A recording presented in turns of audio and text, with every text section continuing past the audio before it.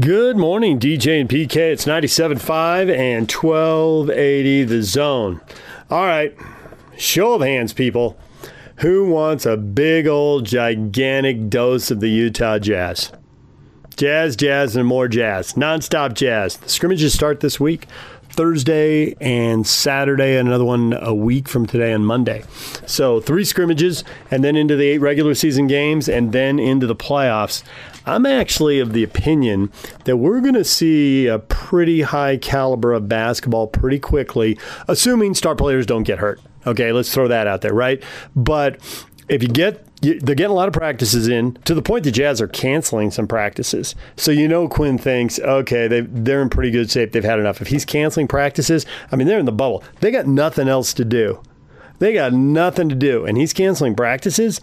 They're going to get 3 scrimmages, then the 8 regular season games into the playoffs. I think the rust ought to be off. I think the playoff basketball ought to be pretty good. I think the regular season basketball could be pretty good. And I got to say, I wasn't sure of that a month ago. But knowing how long they've been down there, hearing the guys talk, and seeing that Quinn has canceled some practices, it ought to be pretty good. All right, for a big dose of Quinn Snyder, he spoke with the media on Friday and started out talking about Justin Wright Foreman and his apology. We will get to that coming up. If you aren't familiar with this, Nick Cannon had his tweets, and then he lost one of his multiple jobs over it. Kept one, I think, but lost one. And then Justin Wright Foreman tweeted in support of it and then apologized in his Friday media availability. Quinn went first. We'll let you listen to Quinn first. Before we get going, Madeline, just wanted to share, last night the NBA head coaches had a meeting, which we've been doing frequently. And really the topic of that meeting was not COVID, was not the bubble, was not basketball. But it was a topic that's far more important, and it was social justice and racism. And throughout the time that we've been here, this has been, a topic of discussion before, and it will continue to be. But there's a resolve to keep this issue and conversation alive and in our minds. I just wanted to show you the Equal Justice Initiative gave us all a calendar. We passed it out to our players as it's been happening across the league. And the calendar, essentially, throughout our history as a country, gives us an example historically that has occurred on a given day. And today, July 17th, there was a study published by the Harvard Project, talking about the Harvard Civil Rights Project, talking about a study that they had done that showed that in the year 2000, the study was published in 2001. In the year 2000, there was more desegregation in our schools than there was in the year 1970.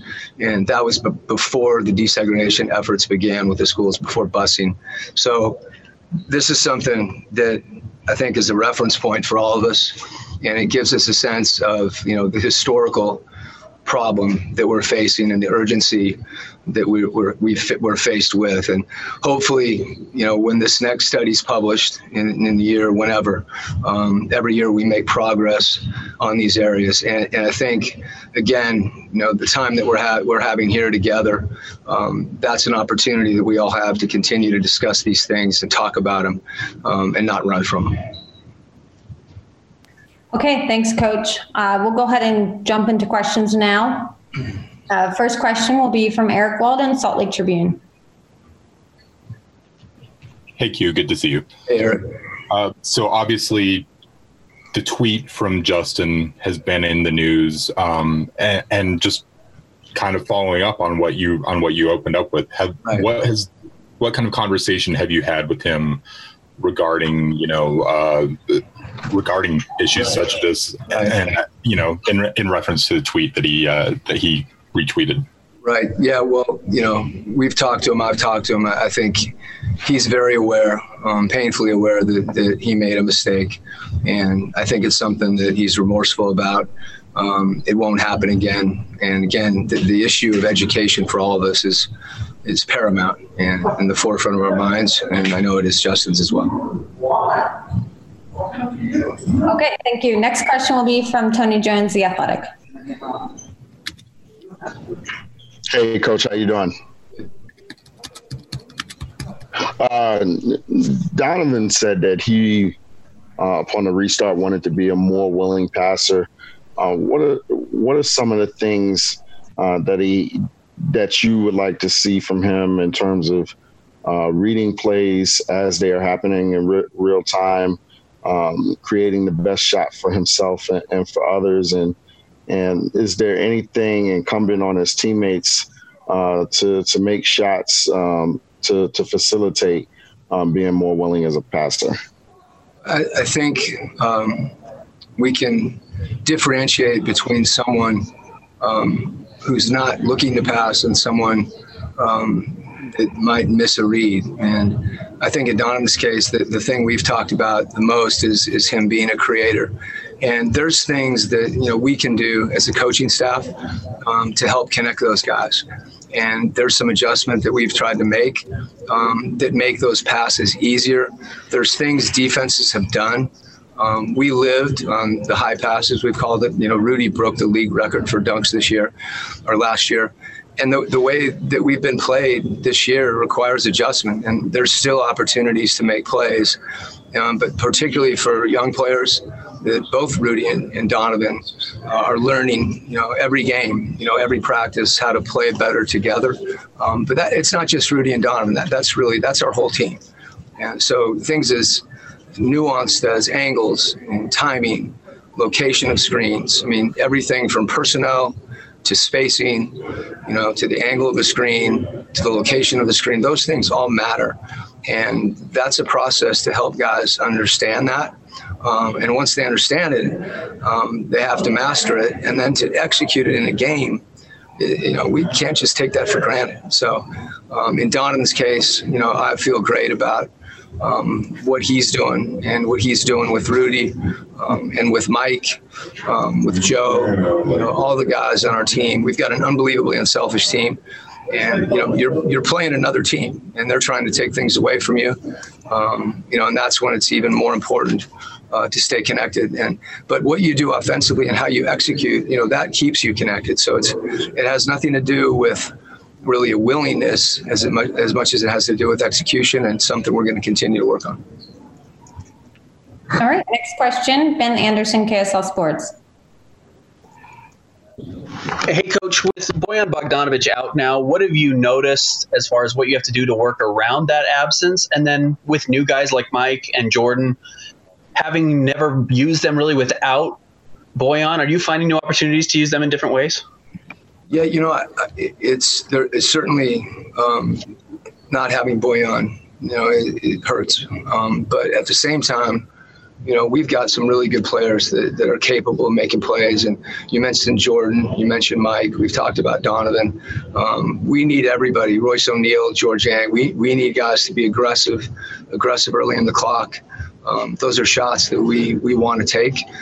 They were shots we wanted Bojan to take, and he did. So absorbing, you know, the number of threes, I think, is important. And, you know, when you say, you know, Mike and Jordan are new, I think we're all new right now. And we're a new group because we have kind of a temporary core, so to speak. But that group, you know, the connectivity that they've had really since we traded for Jordan. And then, you know, when Mike came back from injury, I think Mike began to kind of find a groove with his new teammates. And, you know, you can't overstate the importance of that. So now those guys, they've all played together. They're playing in some slightly different situations. And, you know, we want them all to be aggressive. Okay, last question will be from Andy Larson, Salt Lake Tribune. Hey, Quinn, I wanted to ask kind of, as you reflected on what happened in the first few, or I guess first several games of the season, the first 60 games, et cetera, what did you kind of realize about, what's that? Couldn't hear you for a second. I think you cut out. Just wanted to, as you reflected on what happened at the first part of the season, what did you kind of take away from, what were your biggest takeaways as far as things you can maybe improve on when you get into these last 8 games of the playoffs, and kind of what are the things that you think you can build on as positives from your early play? Well, there's a lot. You know, I think for us, the early part of the season in particular was a process of trying to get to know one another. And get to know different combinations. I know for myself, there's a fair amount of adjustments that need to be made, and then you need to adjust on your adjustments if that's necessary. So I think our team over time really began to feel, how we play together and how we want to play. And that's the situation we're in now. We have to kind of adjust to not having Bojan, adapt, to the situation we're in here in the many levels. But I think specifically we have to be better containing the ball. That's something that, has been a real point of emphasis.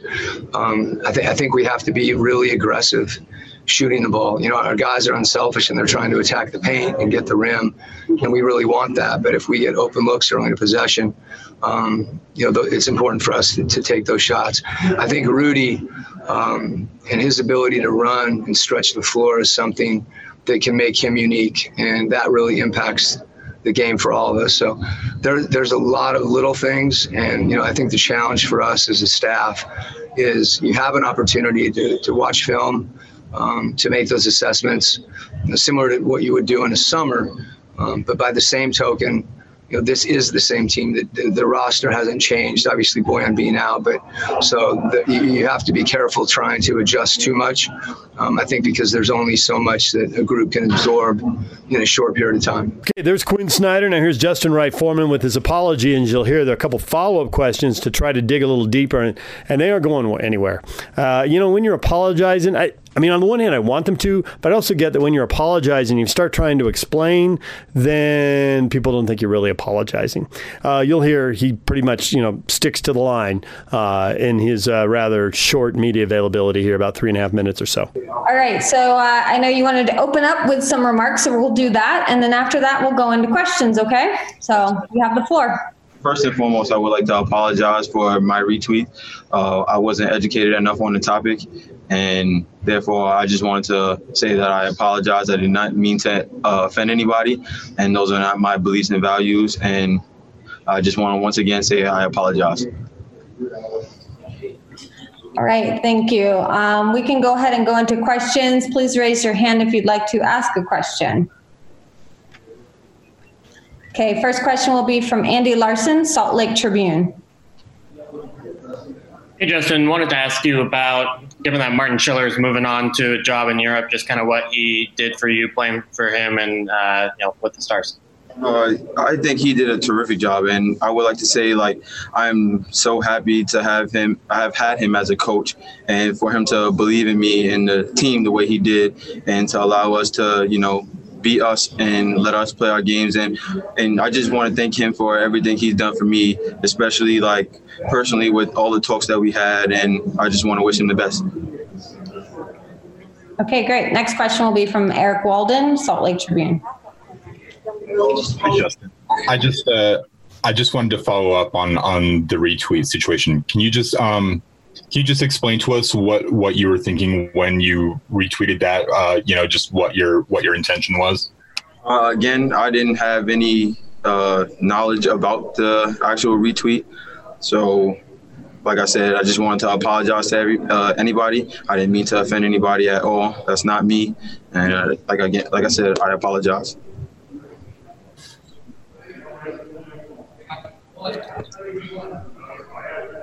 All right, we have a question from Sarah Todd, Deseret News. Hey, Justin. So when you say that you weren't aware about the situation, does that mean you weren't aware of what Cannon had said? I wasn't knowledgeable of what he had said or what he meant by it. So I guess I was scrolling and it was by accident, and I apologize. Like I said, I didn't mean to offend anybody by the tweet. I didn't mean to make anybody feel any type of way, and I apologize again. Okay, we have one more question. This is from Ben Anderson, KSL Sports. Hey, Justin, with this kind of being the first extended period you've spent with the team on the road, are you getting a sense of kind of this different spotlight and the different lifestyle that comes with being an NBA player? Absolutely. it definitely has its benefits, and I've been learning a lot from the guys. Practice has been going very well. Definitely taking what I can and learning and trying to translate all that stuff into my game from guys like Mike, Donovan, talking to Royce, Ed, like just everybody, even even the rookies. I'm learning from them as well. So it's been an amazing experience here in the bubble, and I'm just looking forward to just keep doing what I need to do to help the team both on and off the court. All right, there is Justin Wright Foreman. All right, we're going to take a break. When we come back, Joe Ingles. Joe in fine form. Joe's hilarious. We'll get to that next. Stay with us. Take the Zone with you wherever you go. Let's go. Download the all-new Zone Sports Network app on your phone and get live streaming of the Zone as well as podcast editions of every show. From Salt Lake to Shanghai, Provo to Portugal, or Ogden to Oslo, wherever you go, we'll tag along. Let's go. Download the new Zone app by searching Zone Sports Network wherever you shop for apps. It's the Zone Sports Network app from 97.5 1280 The Zone and the Zone Sports Network. Good morning, DJ and PK. It's 97.5 and 1280 The Zone. Time now to hear from Joe Ingles, the man, the myth, the legend. He had a media availability, talked for about 9 minutes. Headband Joe is back, and he's pretty funny about it. Gets a shot in at Dennis Lindsay. Says he'll never do it, except that he might, and he'll explain the conditions. He did take a couple serious questions. Oh, he also jams up David Locke, so listen for that. You can tell that's a favorite pastime. And it's happened before. Locke doesn't even blink. Locke just takes it, keeps going. He totally expected it. And then Joe also just talked about bringing his family into the bubble, which, it's a long time to be gone. Bringing him in has its risks, it has its upside, it has its downside, except his wife is pregnant and his son has autism, so there's more risk for him than there might be for some other players. Although, we don't know everybody's story. There might be risk for other players too. But Joe, on a wide range of topics, here he is. Awards campaigns are over, basically with these last games. Do you feel like, your teammate Rudy Gobert has done enough, to win Defensive Player of the Year again this year? I didn't know they said that, but thanks for informing me. I would hope so.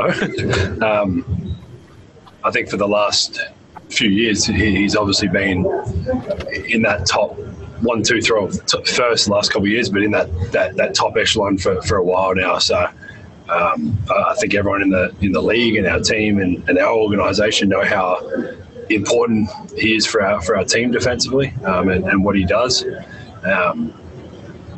Do I think he's the best defender in the league? Absolutely. I think he protects the rim. He obviously plays the pick and roll defense we want. He can be up, he can be back. And he's probably, I don't know what the numbers say, but in my mind, he's one of the best rim protectors too. So, I would hope that he's either going to win it. I'm sure for himself he wants to win it for that recognition. But regardless if he doesn't, we know what we think of him and how much he means to our team. Okay, great. Next will be a question from Eric Walden, Salt Lake Tribune. Hey, Joe. So there was another league memo that came out saying that over these first 3 days of scrimmages that are coming up, that teams would only be playing 10-minute quarters. Just given that you guys will be playing 2 of those games, I wanted to get your thoughts on that. Do you like that they're starting off slower? Would you rather have them more closely mimic what the actual games are going to be? What are your thoughts on that? It would just be even more like a FIBA or Olympic tournament than it already is. So, it doesn't kind of bother me. Obviously, what we 10, 12, 20, whatever we're doing, obviously we've got a style we want to play. We've been playing all kinds of different minutes and times and all that, obviously now at practice and stuff. So, whatever they want to do. I've played 10-minute quarters a lot in my life. So, for me, it won't be too different. It'll be like walking around here. I was saying the other day, it's like a big kind of international tournament, staying with the same teams and doing all that. So, I don't mind what the decision is on that. Next, we have a question from Tony Jones, The Athletic. Hey, Joe, continuing on that theme, what do you guys hope to accomplish in your scrimmages, especially leading up to the regular season? Yeah, I mean, obviously, the most obvious one is just getting out there and playing, getting game time, getting through our stuff, the new stuff we've put in, getting on the same page with the old stuff and how we were already playing. So I think for us, it's just that. Obviously, we've played a lot here within the practices, but it's always different when you're playing against your own team, against the guys you play with every day. So, yeah, it would be nice to play someone different. It'll be nice. I think we play Phoenix, or some first one. So it'd be nice to get out there against a different group of guys, get through some stuff. Obviously, you find out kind of what's working, what's not. Obviously, it's been talked about Boyan being out, so figuring out different ways we can play without him. And just, yeah, it's the best way to figure out what's working or not. Great. We have a question from Sarah Todd, Deseret News.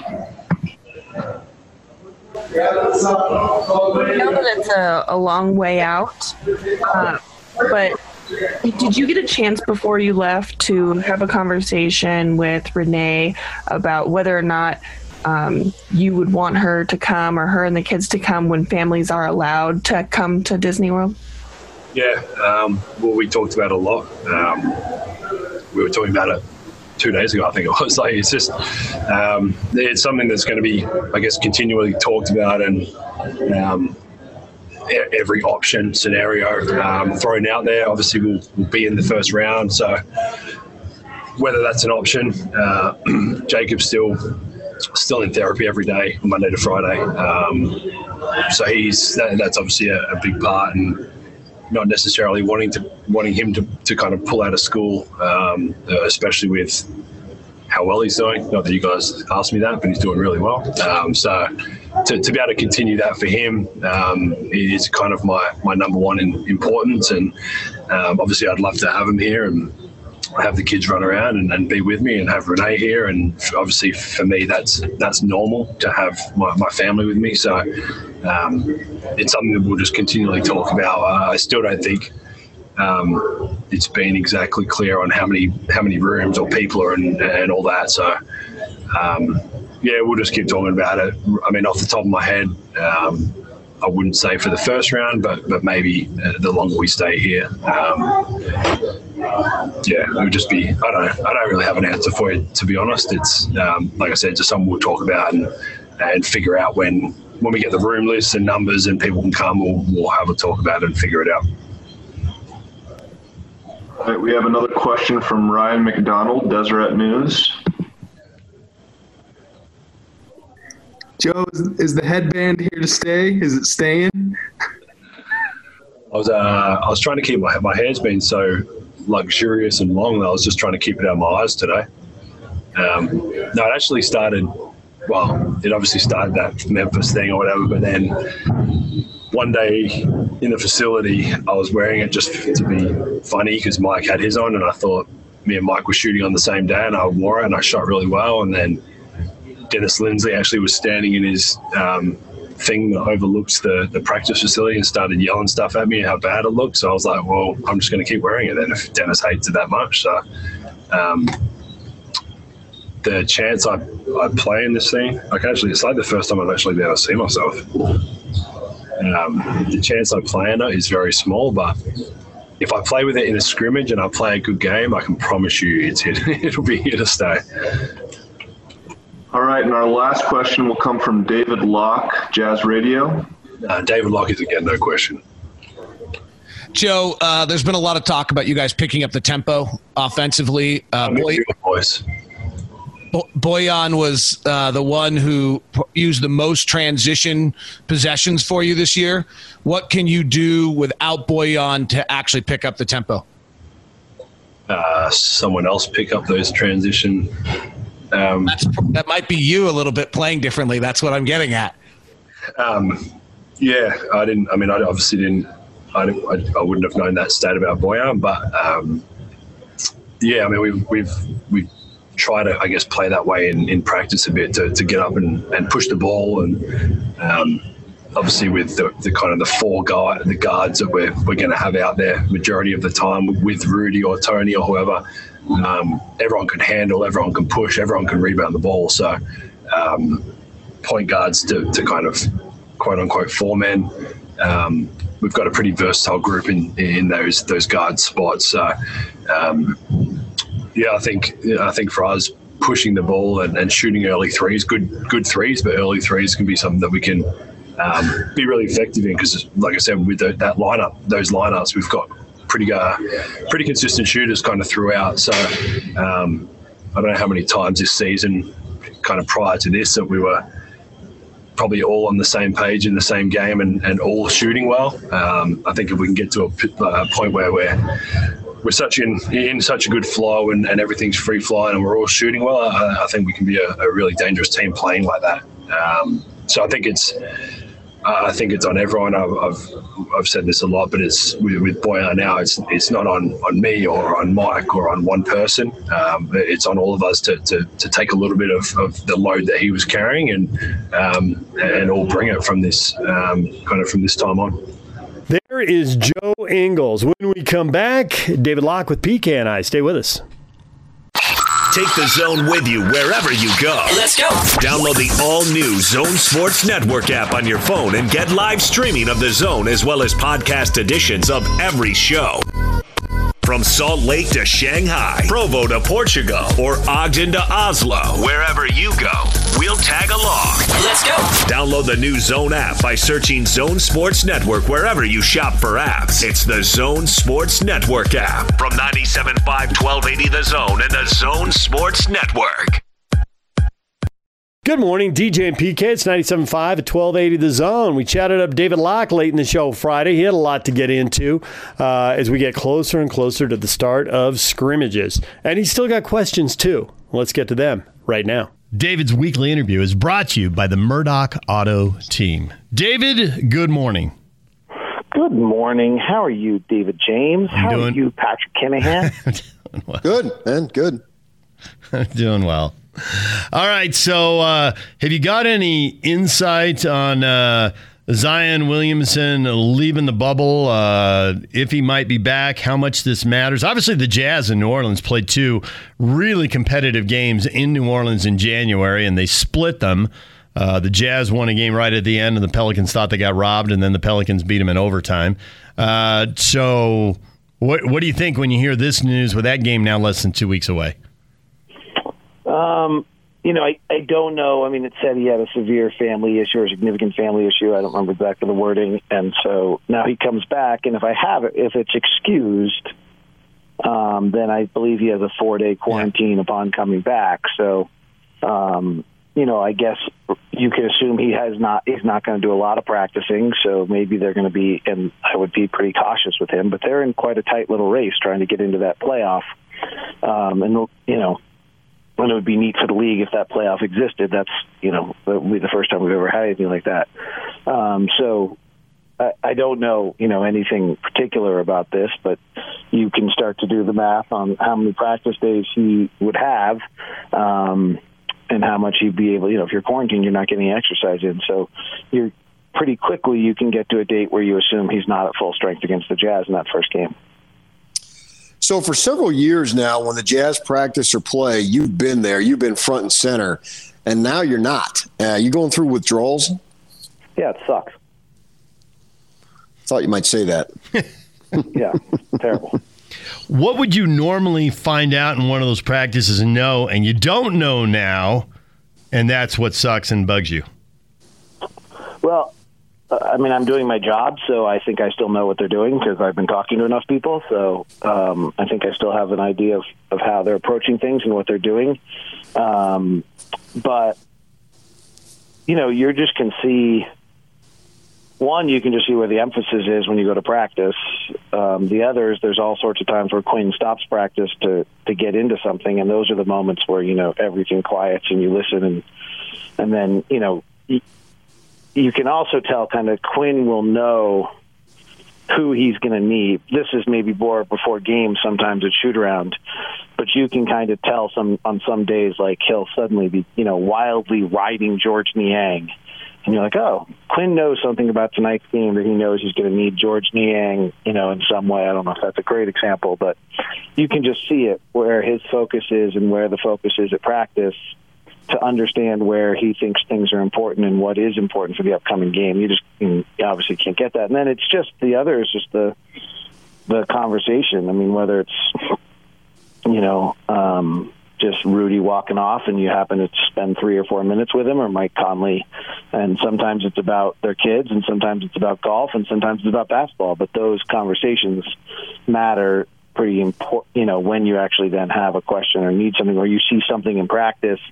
There can be a moment in practice where, Quinn's working on something and Donovan and Mike huddle up right afterwards and say something. Well, that's pretty, I'll often then go ask Mike or Donovan, like, hey, I don't know if you remember this, but, what did you guys talk about? Sometimes it's something, but sometimes it's nothing, but every now and then you get a really great nugget.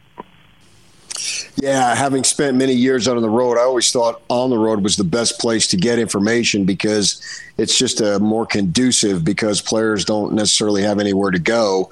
They're not going home to their kids, their wife, wherever it might be, or meeting somebody for lunch. And not having that, I feel your pain. I think that it takes a dent in the coverage.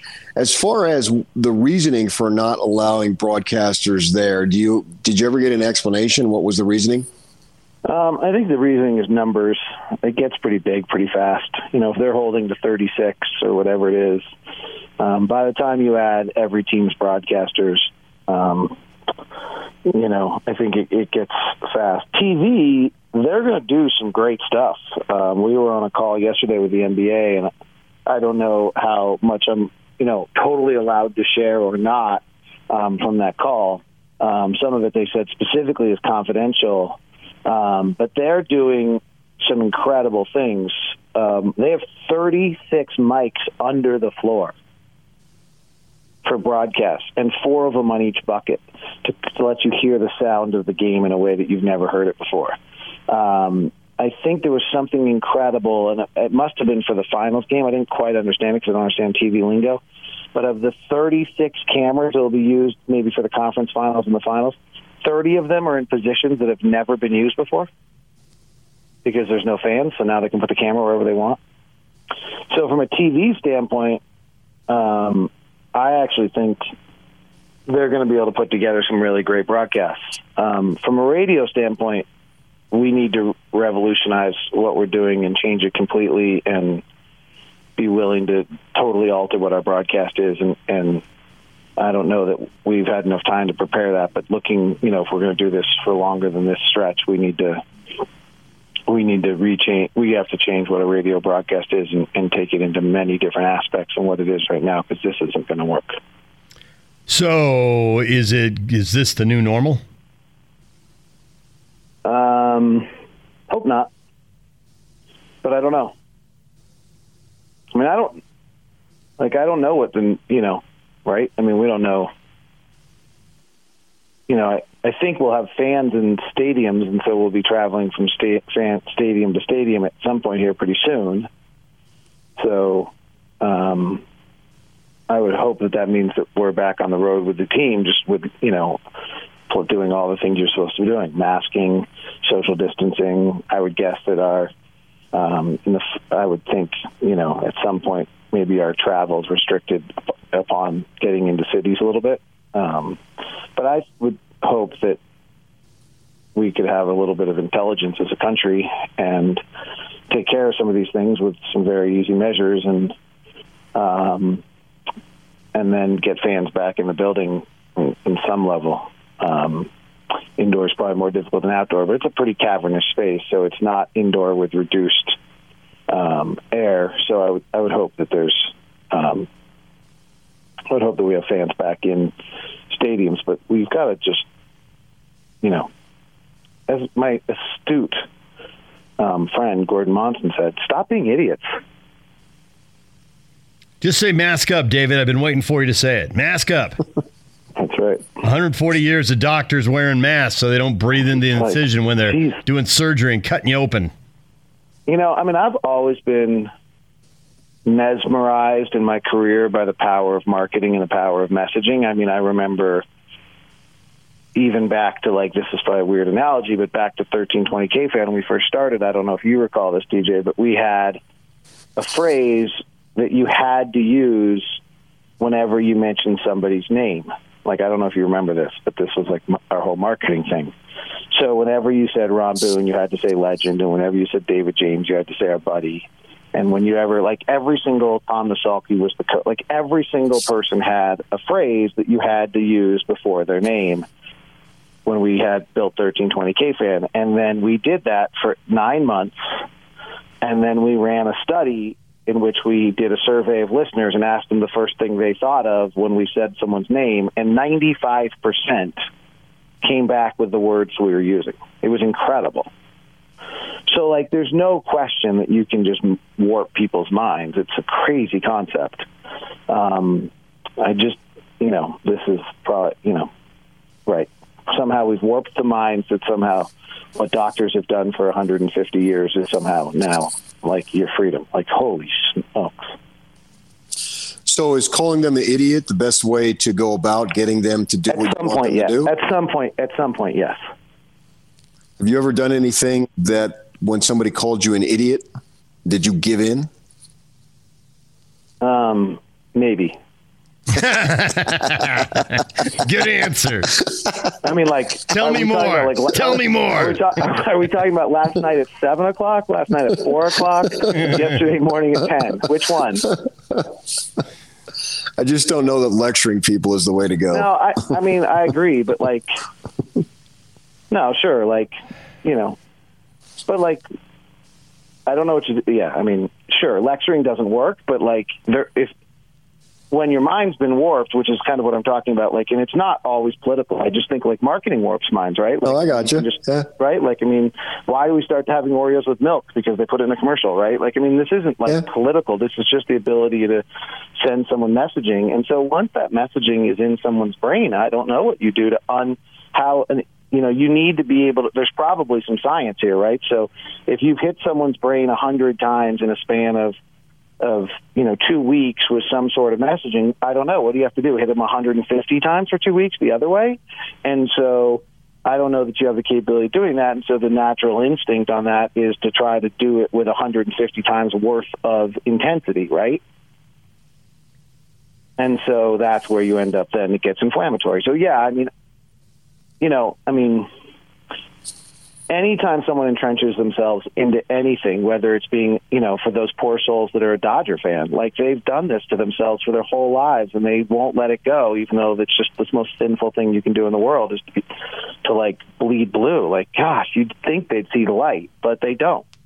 So it doesn't matter. It's once you've entrenched yourself, it's very hard to move someone for exactly the. I mean, it's really, I think it is like some sort of math question of marketing, and it's very difficult. David Locke joined us here on 97.5 and 1280 The Zone.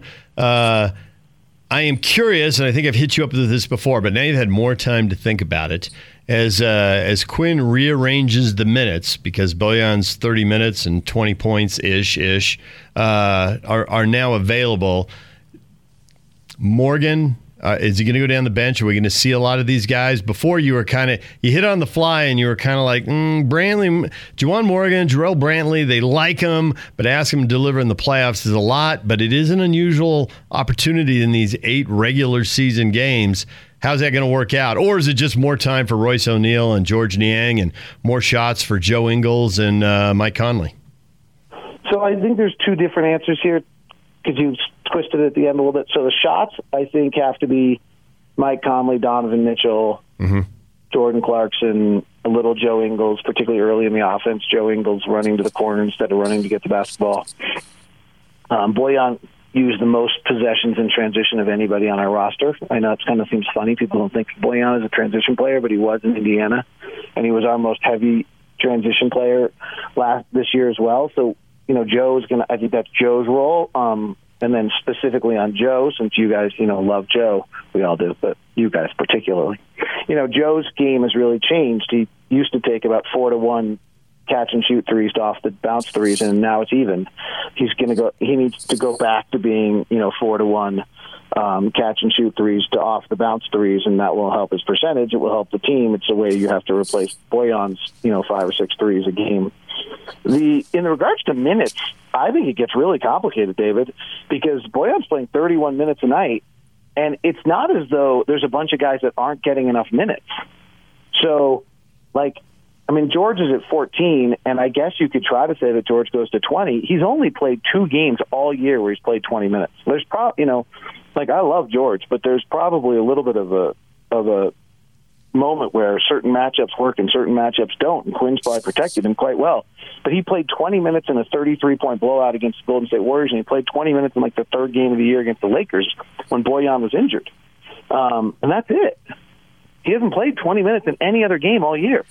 So let's say you even do spike him to 20, which seems to be a lot considering he has not done it in any game all year. You still have 26 minutes to go, right? Bojan's now we still have 25, 26 minutes we have to go get. Well, Mike's playing 29. Joe's playing 29. You don't really want them much higher than that, but let's say you give each of them 2 more. We still got 20 to go. So I think you're going to see Emmanuel Mudiay playing just kind of a basketball. I don't know what position. And Royce O'Neal's already playing 30 minutes a night, if I'm correct. I have to look that up, but my memory is he's playing. So, Royce isn't going to go suddenly play 40. So it's going to be really interesting to see how they're able to move those minutes along because they aren't, it isn't as though there's just this natural, easy person that you're bringing in and saying, oh, well, they've been short 12 minutes a night, so we're just going to go give them 12 minutes a night, and that'll start to cover it up. And then when you add in the fact that at some point in this process, Mike Conley's leaving for his wife's birth of their 3rd child, then I think you have, then I do think Juwan Morgan and Jarrell Brantley and some other people have to play. Well, I thought Mudiay would get a much bigger role at that point, too, for however many games Mike misses. Right, but I just had Mudiay getting the minutes for Bojan. Yeah. I want to make sure that Jordan Clarkson stays in the role that he has been in because he's provided a lift. Do you see that happening? I think so, but when Mike leaves, I would assume so. There is a part that when Mike leaves, then Jordan maybe goes into the starting lineup. But I can understand where you're seeing coming from, and I would think that's the likelihood of what happens. Are there any players on this team that feed more or less off the crowd that will be more or less impacted by this, or it's just the same for everybody and they all adapt and they play pickup games and so what? Don't overthink it. Well, I think you can overthink that one. I think it's pretty fascinating. By the way, I don't know if this is going to work. I love this idea. I believe they have either 2 or 4 cameras that they've told the players are like fan cams. So, if you want to, hit a shot and react to the fans, you go to that camera. As a player, so, do you want players hits a shot. You want players thinking about that stuff in the middle of the game? Well, you want fan interaction. You want a fan experience. They think about it during the game anyway. So, and I don't know that it's going to feel fanless it's going to feel different. But I don't know how. I think they're doing a lot of things to try to make it feel as though there's some atmosphere in the building.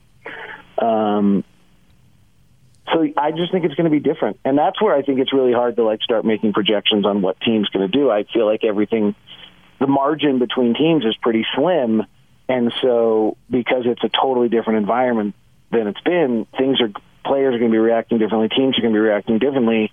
And therefore I think it's really hard to know where those slim little margins are going to move. I really am uncomfortable making much of any prediction. The only prediction I'm comfortable with is once it's kind of established what's going on, playoff series will be shorter, and the favorites will win a lot more. Okay, so that's interesting. Do you have just Charles Barkley that you played earlier this morning, Yak? Give. Wait, if I'm disagreeing with Charles, I feel really comfortable about that. That's part of what I wanted to get to. If the Portland Trail Blazers get in the playoffs, they will beat the Los Angeles Lakers in the first round. Now, Barkley loves to say stuff, and he's shouting there. It almost feels like he knows it's BS when he yells it. But is there anything, I know you believe the NBA is a league of matchups. Is there anything about that matchup that Laker fans should fear? Well, so the concept would be that Yusuf Nurkic and Zach Collins are back. The Blazers with both of those would be one of the few teams that could be as long as the Lakers. The Lakers are going to be thin, fast with the Rajon Rondo injury is the best thing that's ever happened to them, and it's going to exist in the first round. And they're just terrible, and Rondo's on the floor. Their assist rate as a team it's something crazy. Like they're like 65% of all field goals are assisted until Rondo's on the floor, and that's like 30%. I mean, he's just terrible. So that's a great injury for them. The problem they have as a team is that their best lineups are all with Anthony Davis at the 5. Though McGee and Howard have been great. Like, don't misunderstand the value of those minutes they give. But when it's really time, Anthony Davis goes to the 5 and LeBron goes to the 4. Well, they're now thin. They have Kentavious Caldwell-Pope and Alex Caruso and Danny Green and Kyle Kuzma, but that's it. Like, unless I'm forgetting someone, they don't have anything else there. So they have 4 guys to divide those other minutes out. So they're going to have a hard time getting small for long periods of time, and that's the impact of those 2 injuries. And then, obviously it doesn't feel at this moment that there's going to be a COVID outbreak, and it does feel at this moment as though the league has done an incredible job and everything is heading in the right direction. But if there is some sort of COVID outbreak and they then lose one of those players, then they're even more limited. David, as always, we appreciate the time. Thanks a lot. Nice chatting with you guys today. Okay. Thanks, PK. You're welcome. Yeah, all right. Hey, PK. But you're an idiot. I know. I was thinking that would be the thing when you said the legend and the buddy, and I would have been the idiot if I was doing radio back then. No, I think we would have gone like the bombastic or the caustic or something like that. I prefer lovable, but okay. Yeah, but the branding has to at least be accurate. Like, if you put Oreos in motor oil, that wouldn't have actually worked. Maybe it would have been about his singing. As I said, Oreos and motor oil, PK singing. All right. Thanks, David. We'll talk to you. See ya. There's David Locke, the radio voice of the Jazz, and you will hear the scrimmage Thursday here on The Zone. All right, when we come back, what is trending? All the headlines. Stay with us.